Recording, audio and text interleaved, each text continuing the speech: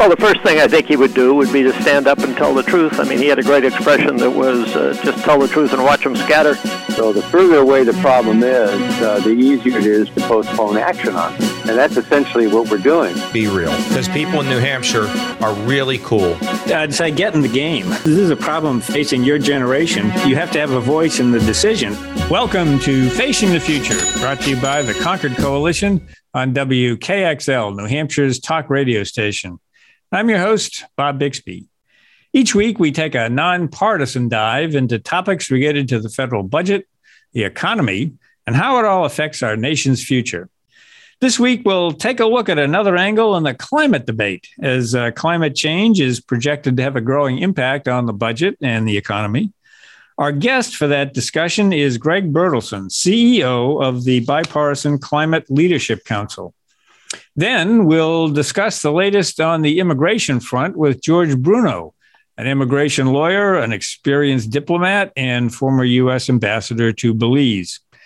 Concord Coalition Policy Director Tori Gorman and Communications Director Av Harris join me for the discussion.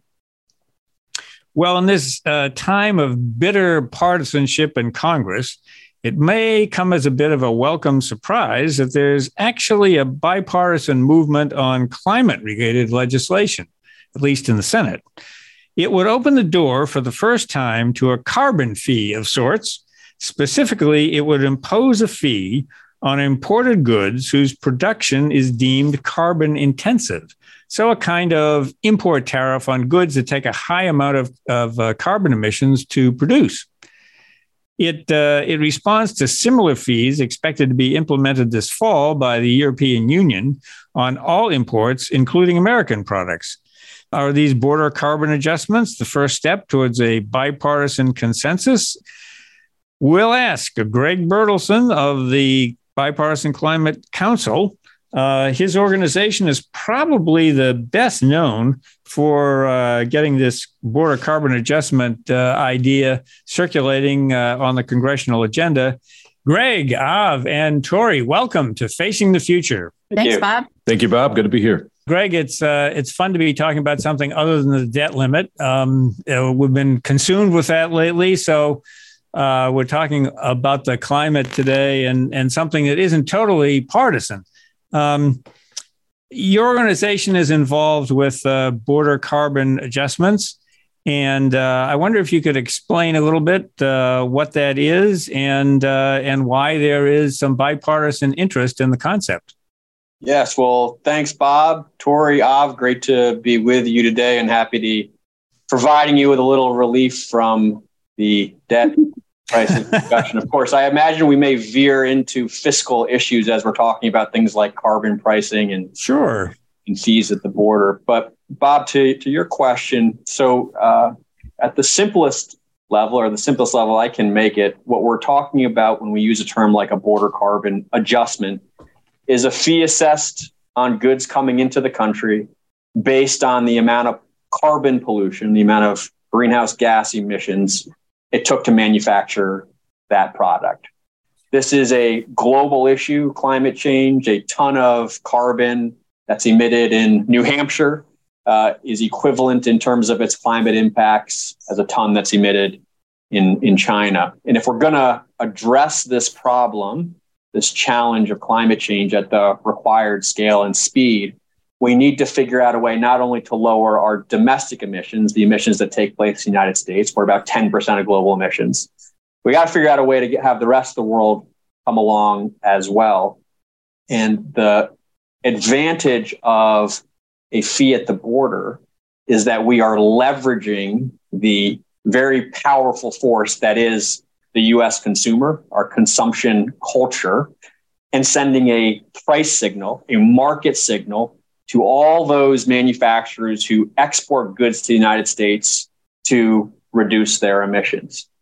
The other advantage of this type of a policy is it rewards those actors in the global economy that are operating the cleanest, that are leading in reducing their emissions. And it just so happens that among the most efficient, cleanest companies in the world are those that operate here in the United States. So we've done analysis which shows that U.S. manufacturers, on average, are about 44% more carbon efficient than the global average, meaning we can make the same goods while emitting about 44% less emissions. And so if we get the incentives right, we get those market incentives right, we're going to reward U.S. manufacturers, boost the U.S. economy, and encourage everyone else in the world to compete to lower their emissions. What could you give us some examples of what imported goods would be subject to the adjustment? So the most obvious are the really heavy manufactured goods like steel and aluminum and chemicals. Those are heavily traded. They are very energy intensive and they're very carbon intensive. It takes a lot of energy to make a ton of steel and it requires a lot of carbon emissions. And so if we were to include those goods, we would capture a good percentage of global emissions. And we'd also send a fairly powerful market reward to manufacturers that are already leading the way. So using steel as an example, we're anywhere from 50% to 300% more efficient than many of the competitors for whom we compete with domestically who are exporting steel to the United States. And if we got these incentives right, we would see U.S. capacity, U.S. steel capacity max out. So that means every steel mill in the country is operating at max capacity. And what's displaced are the most carbon intensive, highest polluting parts of the market that are importing into the United States. In Washington, people get obsessed with terminology. So if somebody were to call this a carbon tax, would they be wrong? Terminology is in the mouth of the beholder. Is that a real expression? In the eyes of the beholder? You can call it any number of things, and it has been called a number of things. That we think the most technically correct term is a carbon intensity import fee. This is a performance standard, an environmental performance standard based on the amount of carbon pollution it took to make a good. I personally am not afraid of the term carbon tax. I actually am a supporter of a carbon tax, and we may spend some time later in the program talking about why the term may sound scary, but the policy itself is actually quite sound and effective. I think your term is better, but we'll see. Tori? I'd like to go back and talk a little bit about the goods that are affected. You talk about the big polluters in the world. I naturally think of countries like India and China. We import a lot of goods from those countries. A lot of those goods are low cost. They're the goods that you see at, say, Target, Walmart, and those stores, those big box retailers have been able to provide goods to middle low income families, and allow them to furnish their homes, et cetera, and have things that they otherwise would not because they're less expensive than U.S. manufactured goods.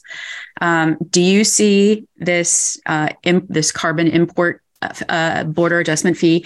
Do you see this as having an impact on the price of those goods? And if so, is there a political, aside from the whole, is this a fee? Is this a new tax? Are we getting Republicans crosswise of their no new tax pledge?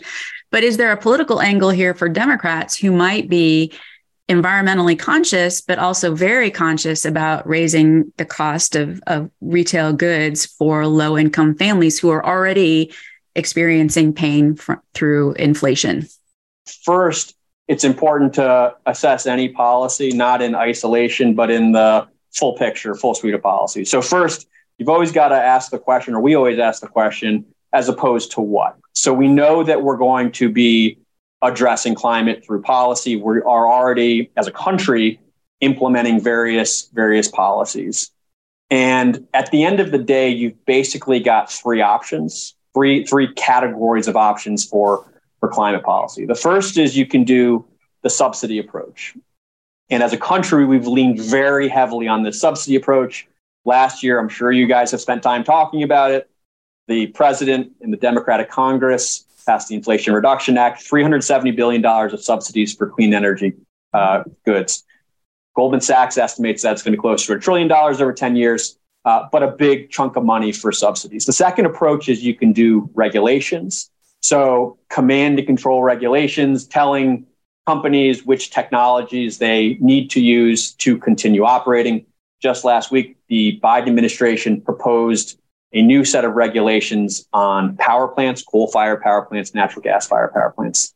And the third is some form of a market policy, a policy that somewhere or in parts of the economy puts a fee on the thing you want less of, which is carbon emissions. And then you let the market figure out where the reductions come from. The subsidy approach needs to be used in some cases, but at scale to reduce this problem comes at an enormous taxpayer cost. And you guys know this, frankly, better than me, that those costs are compounded with time, and there is an expense that taxpayers ultimately pay for it. The regulatory approach as well. There's a place for regulations in our economy. There's a place for regulations in the climate discussion, but those costs too are trickled down to consumers. Mm-hmm. The advantage of the market-based approach is that it's exceptionally efficient. The market figures out where the absolute lowest cost reductions come from, and that's what we're left with. So in all scenarios, there is a cost impact, but actually the pricing or a fee approach, or in this case, a border import fee, is the least cost. The second point I'd make is, what does everybody in Washington agree on right now? It's outcompeting China. That is the bipartisan issue of the day. Mm-hmm. And what's one of the outcomes that these bipartisan lawmakers, the vast majority of members of Congress, want to see is some form of a decoupling from China, some shift in our economy to be less reliant on China. That does not happen without cost impacts. It just doesn't. So anything we're talking about in the space of changing our supply chains, at least in the short term, comes with a cost impact. Again, the beauty of this approach is that it's highly efficient. It's based on environmental performance. Manufacturers from anywhere in the world can reduce the amount of fee they're paying at the border simply by reducing their pollution. So it's a great question, Tori. It's complex, but at the end of the day, it's why we are so supportive of these market-based approaches, because we believe in the efficiency of the market, and we believe ultimately that's what delivers the best results at the lowest cost. For the people who are listening, the first attack ad you're going to see is going to, some industry is going to say, oh, this is going to raise your costs. This is going to raise your prices. You are encouraging our listeners to sit and say, okay, relative to what? We know that we need to do something about climate change. If we approach this through regulation, costs are going to go up. If we approach this through, federal taxation, costs are going to go up.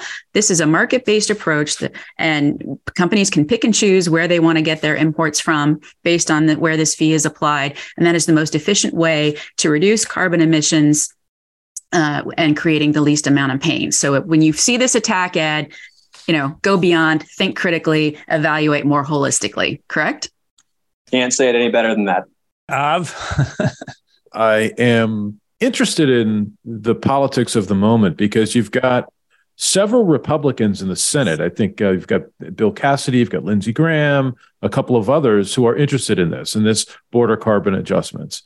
And the Republican Party traditionally has been more of the free trade party, break down some of those barriers and tariffs to trade. Although I would say the script was flipped a little bit during the Trump administration. You think? Yeah, just a little bit. But so I'm wondering, how you're getting Republican support for this, because some might say that this sounds a little protectionist. Yeah, another great question. So the really intriguing thing about this policy approach is that you can come to it purely with a climate interest, and we've seen that, and find really effective policy to reduce global emissions. You didn't mention it, but on the Democratic side of the aisle, Sheldon Whitehouse, who's often thought of as the biggest climate hawk in the Senate, has endorsed this sort of an approach. Senator Coons from Delaware, a number of others.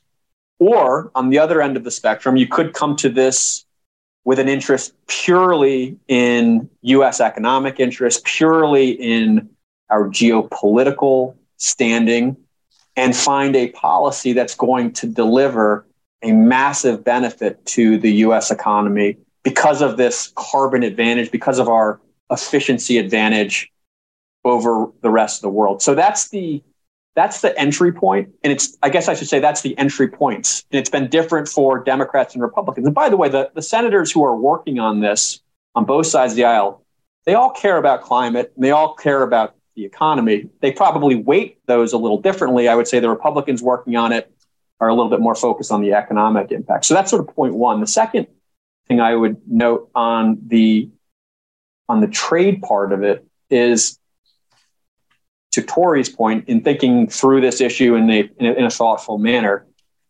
a traditional tariff is arbitrary in some ways, right? It's an arbitrary, in a sense, percentage on goods.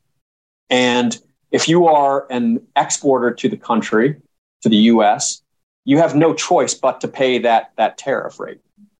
This is an environmental performance standard, what we're talking about. This is a fee that's based on that's applied based on your environmental performance. So every manufacturer who wants to serve the U.S. market has the opportunity to pay $0 simply by reducing their emissions. So while it shares some characteristics with a traditional tariff, at the end of the day, this is performance-based and actually, by its nature, a free market approach, right? This is capitalism. This is competition for lower pollution. So one more question for you, and then we probably have to go to break. But a couple of technical questions, because when you institute a policy like this, I'm sure that you have to at least make a projection for how much revenue you might see coming in if you institute this kind of border carbon adjustment fee. And then the other question is, have you looked at how much, or maybe made a projection for how much you might be able to incent companies to reduce their emissions by doing something like this? It's probably very difficult to calculate something like that and highly speculative, but I'm very curious if you've made projections for both of those things. Yeah, great question. So we have looked at this. So let me start with the second question first. We've done an assessment of what the emission reduction potential may be. And so just to use some of our recent analysis, if all goods that were imported to the United States were matched the environmental performance of the goods that are manufactured in the United States, meaning that if the goods coming in were at the same carbon pollution levels as the equivalent manufacturer in the United States, we would reduce U.S. emissions, or I should say global emissions, by 700 million tons per year, 700 million tons per year.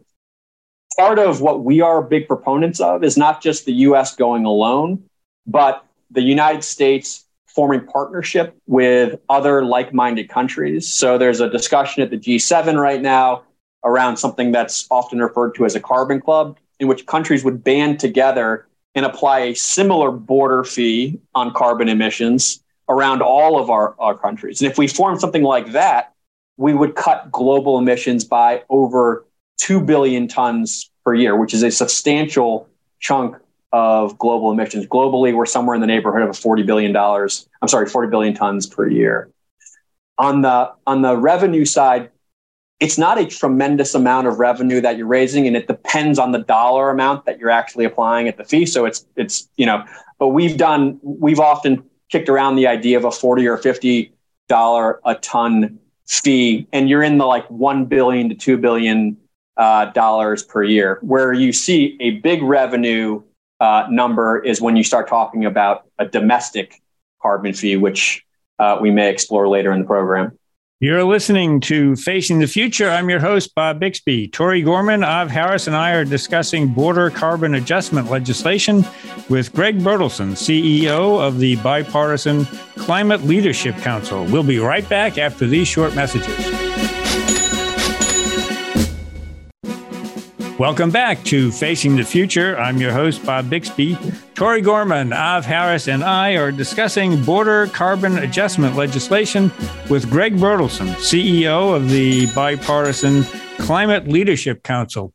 Greg, when we left off, we were talking about border adjustment legislation. Of course, the European Union is already a little bit ahead of us on this in implementing, well, it's been enacted and it will be implemented starting in the fall, a program similar to this, and although not identical. So you might want to talk about the differences between what is being considered here in the U.S. in the Senate legislation and what the EU is proposing. And then, whether that poses any problems under international agreements like the under the World Trade Organization from the General Agreement on Tariffs and Trades. There might be some issues there. I'm not saying that there are, but it's a new thing. And so there might be some litigation over that.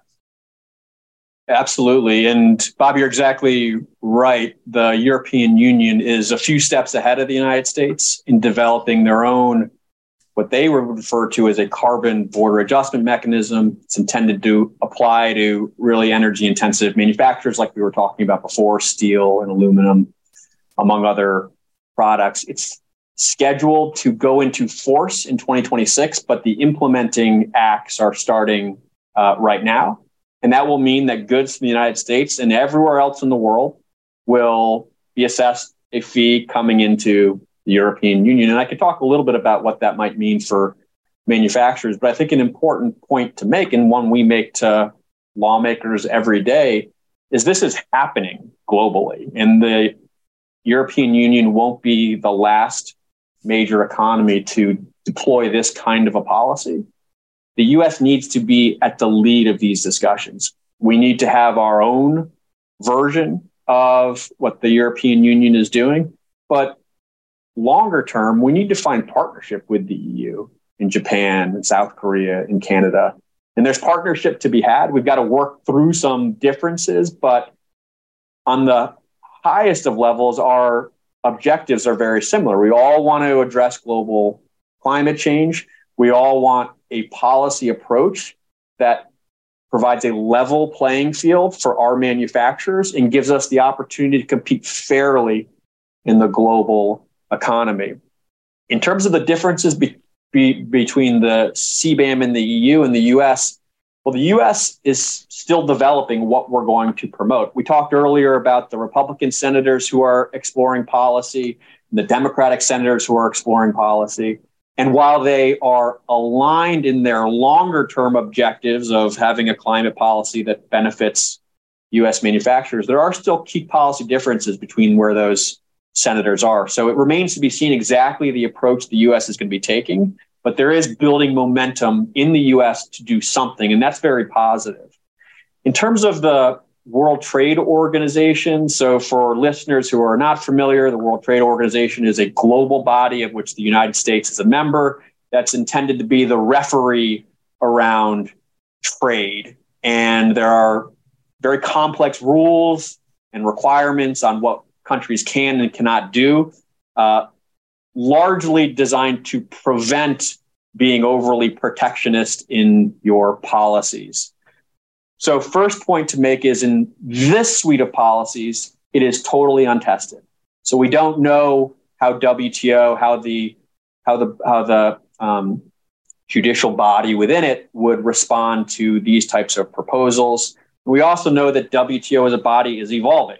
When it was drafted, it didn't specifically address climate change, although it is very clear that countries are at liberty to enact trade policies that are designed to protect the environment. And that's exactly what these policies are intended to do. Further, we're big proponents of market-based approaches, one that allow for competition, that promote competition. And so if the end of what the US policy process is results in something that is environmental first in terms of its objectives and is promoting fair competition across the board, then I think we'll find ourselves in very firm footing when it comes to WTO. How do we measure the carbon intensivity of this kind of manufacturing production? Are there standards we can all agree to?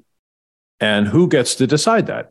There is a tremendous amount of data already out there that is largely accepted and agreed upon, and we need orders of magnitude more data. So the important thing to point out is that we have enough to get started. We have a adequate enough sense of the global emissions picture, which industries and which countries are emitting and how much. And the way you start is U.S. policymakers drafting rules for our policy, and then U.S. Officials administering the program. This will start with, in some cases, actual, real facility level data. And in other cases, it will be based on estimates using very effective and accurate proxies for what emissions might be. And then with time, as reporting improves, the data will become more and more precise right down to the product level. When we implement this, we as a country, as the implementing country, will tell exporters to the United States what their carbon emissions were effectively. We'll take the publicly available information and we will tell them this is what your charge is. And if you don't agree with us, you can submit alternate information based on your facility level data, allow it to be verifiable, make sure that it's credible, and we'll use that number instead. So you start with kind of your best available data and estimates, which we will apply at our border. And then every exporter to the United States has the ability to show us that their actual performance was different. So I think this is a neat idea. And I'd really like to understand sort of the political opportunities that exist for this. So as you said in one of your opening statements, the Congress passed, the Inflation Reduction Act in 2022. It had a host of new tax provisions in there.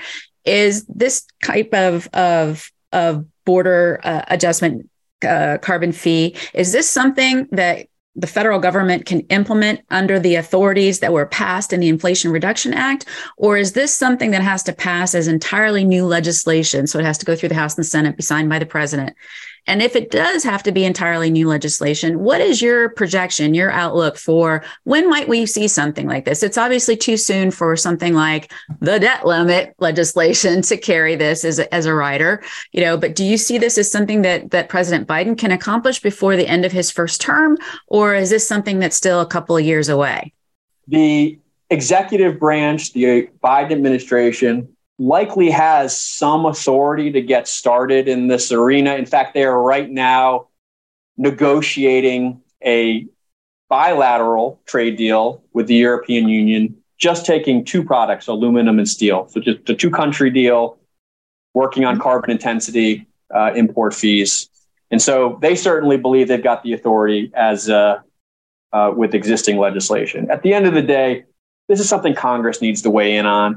We need to have bipartisan legislation. In Tory, we need to go old school. We need to go back to working this through committee processes, having hearings, having experts come and inform lawmakers, having amendments, bringing this to the floor in regular order, and all of that.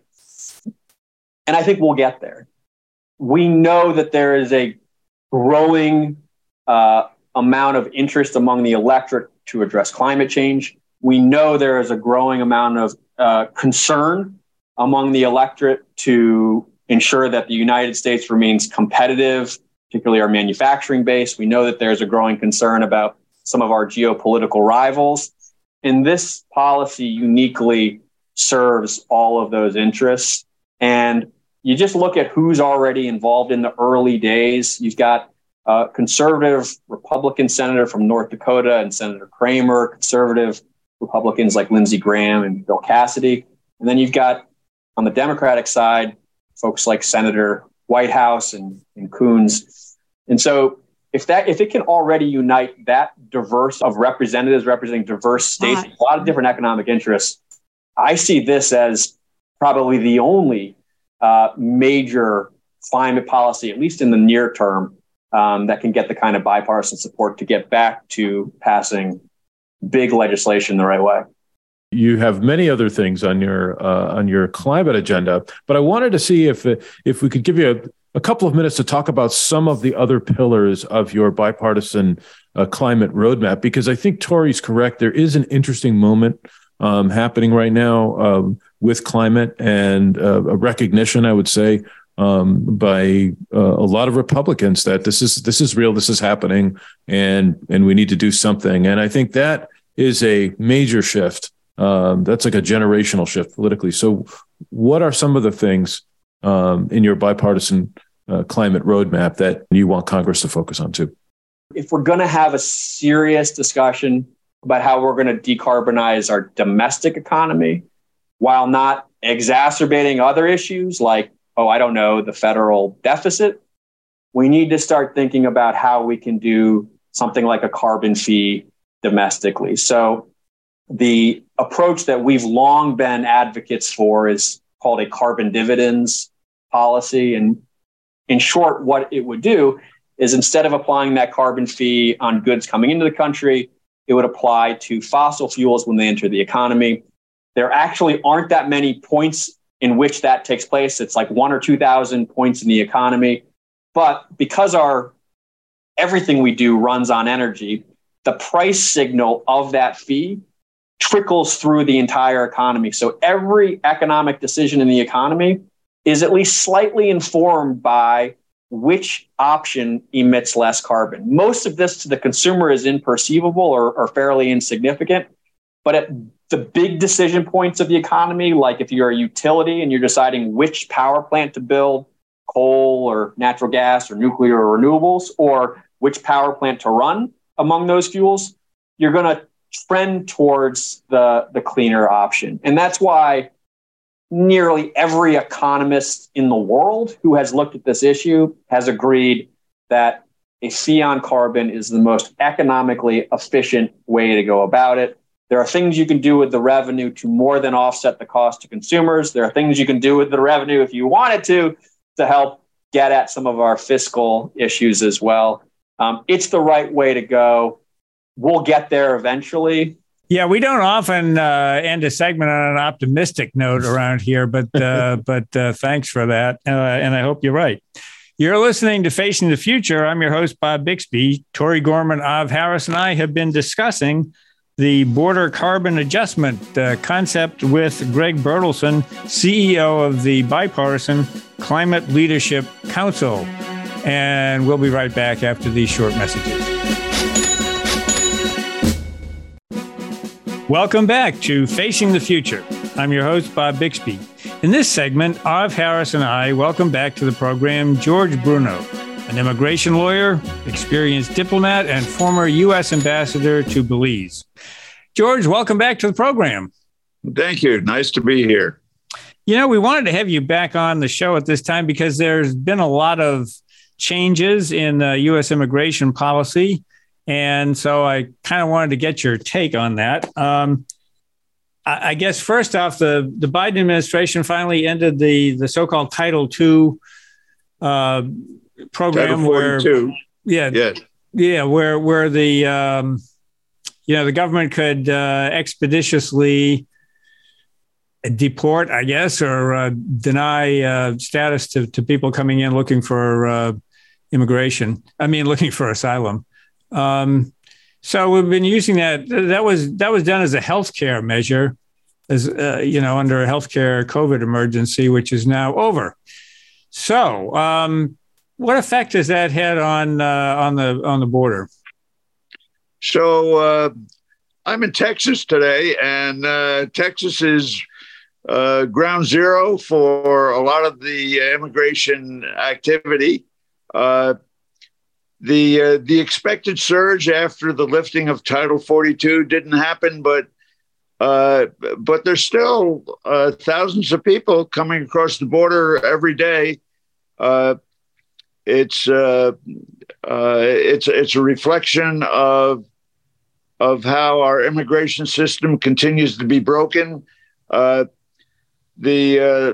problem is that It's been jammed up in Congress since the days of 2005 when Senator McCain and Ted Kennedy were leading the charge to promote immigration reform.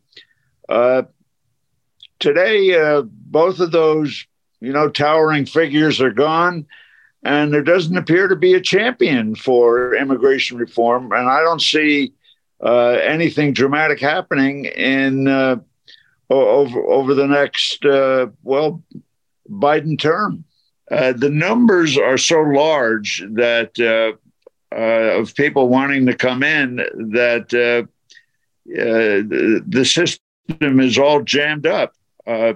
Many of them who are trying to use the procedures that have set up report that the system frequently crashes, that they don't understand the form. So as far as asylum goes, the system now is running probably a backlog of minimum 3 years, 4 years, and before long, it'll probably be 5 years before somebody's petition, gets adjudicated. I noticed on the news just recently that Mayor Adams in New York is complaining that immigrants or migrants are coming to New York City, and he was railing against the rule that prevent migrants from working or applying for an employment authorization for preventing them from doing it for at least 6 months. But the problem of making employment authorization easy is that it just encourages more migration. And so the 6-month rule was put in place to sort of caution people from thinking that as soon as they cross the border, they could go to work. So, Bob, do you want to jump in here? Absolutely. So, Ambassador Bruno, I also share your pessimism and frustration that there has really been no substantive progress on immigration reform in a long time in Congress. So a few months ago, we spoke to Teresa Cardinal Brown from the Bipartisan Policy Center, who was talking about some end of the year in 2022 sort of glimmers of hope that there were bipartisan talks on some pieces of immigration reform. That seems to have fizzled a little bit in the last few months, but what we're seeing through the media reports is that there seems to be a bit of a slow burn. It's on a back burner, but people are still talking. I'm wondering if you could get the ear of some of these Republicans and Democrats in Congress who may still be talking about immigration reform. What would be a couple of steps that you would recommend for them to do first? Some things that would not be necessarily huge or comprehensive, but some positive actions that Congress could take to start the process of trying to fix a broken system? Well, the easiest first step would, of course, to deal with the DACA migrants that are living in the United States. These are young people brought to the United States by their parents, and for all intents and purposes have adopted the American culture and have no connection to their parents' home country. They're no longer young people. They're now people in their 30s and their 40s, and maybe even older than that. This has been delayed so long. My thinking has come around on this, and I am leaning toward the proposal that Tom Friedman in the New York Times proposed a few weeks ago, that the only way this is going to get solved is that we secure the border, and that includes having more law enforcement and military perhaps along the border, and at the same time making our rules a little more flexible and allowing people in. The problem with the whole asylum approach is that asylum was never intended for economic migrants. It was the whole asylum structure is built around protection of people's political beliefs and escaping persecution for those beliefs. It doesn't address the economic problem, which is the driver of migrants coming to the U.S. border.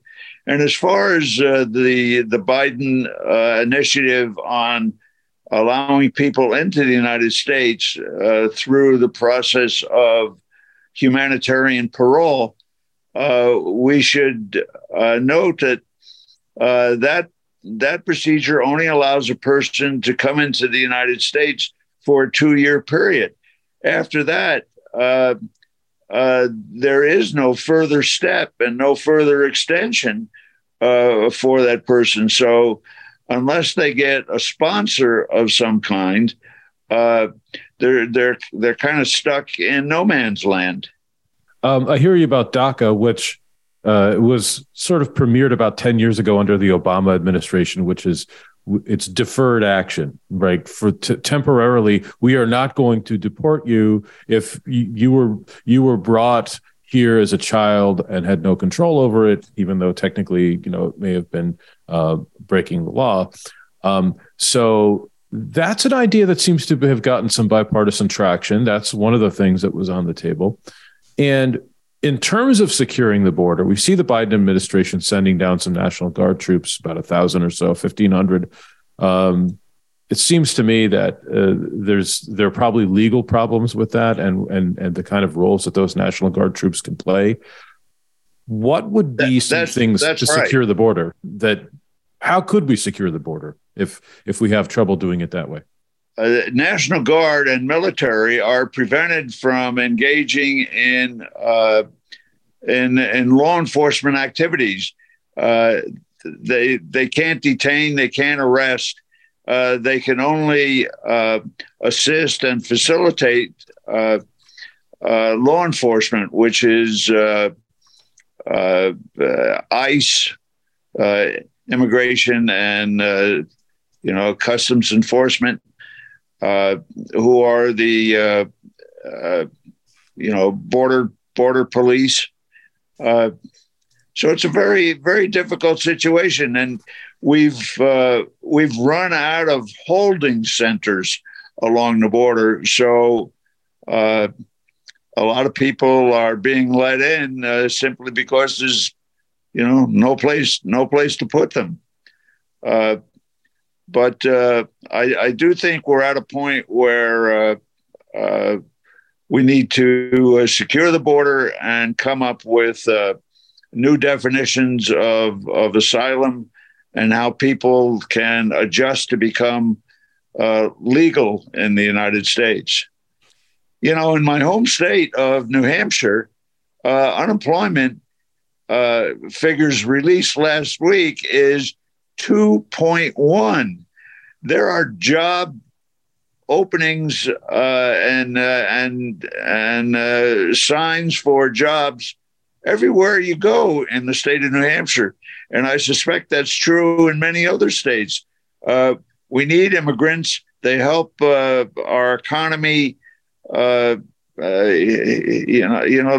help our economy. They pay taxes, and they contribute to society. So it isn't as if we don't need the talent and the energy coming in. We just don't have a system that makes it flow easily. Well, that's the thing that is just so annoying, is that it's a problem that is ripe for bipartisan compromise, and we're just not getting it, and we're losing out economically on this and creating a crisis at the border that's unnecessary. But that's all the time that we have for this segment this week. But we'll have you back on again to monitor this issue, because it certainly is an important one. You're listening to Facing the Future. I'm your host, Bob Bixby. Tune in next week when I'll be back with another edition of Facing the Future.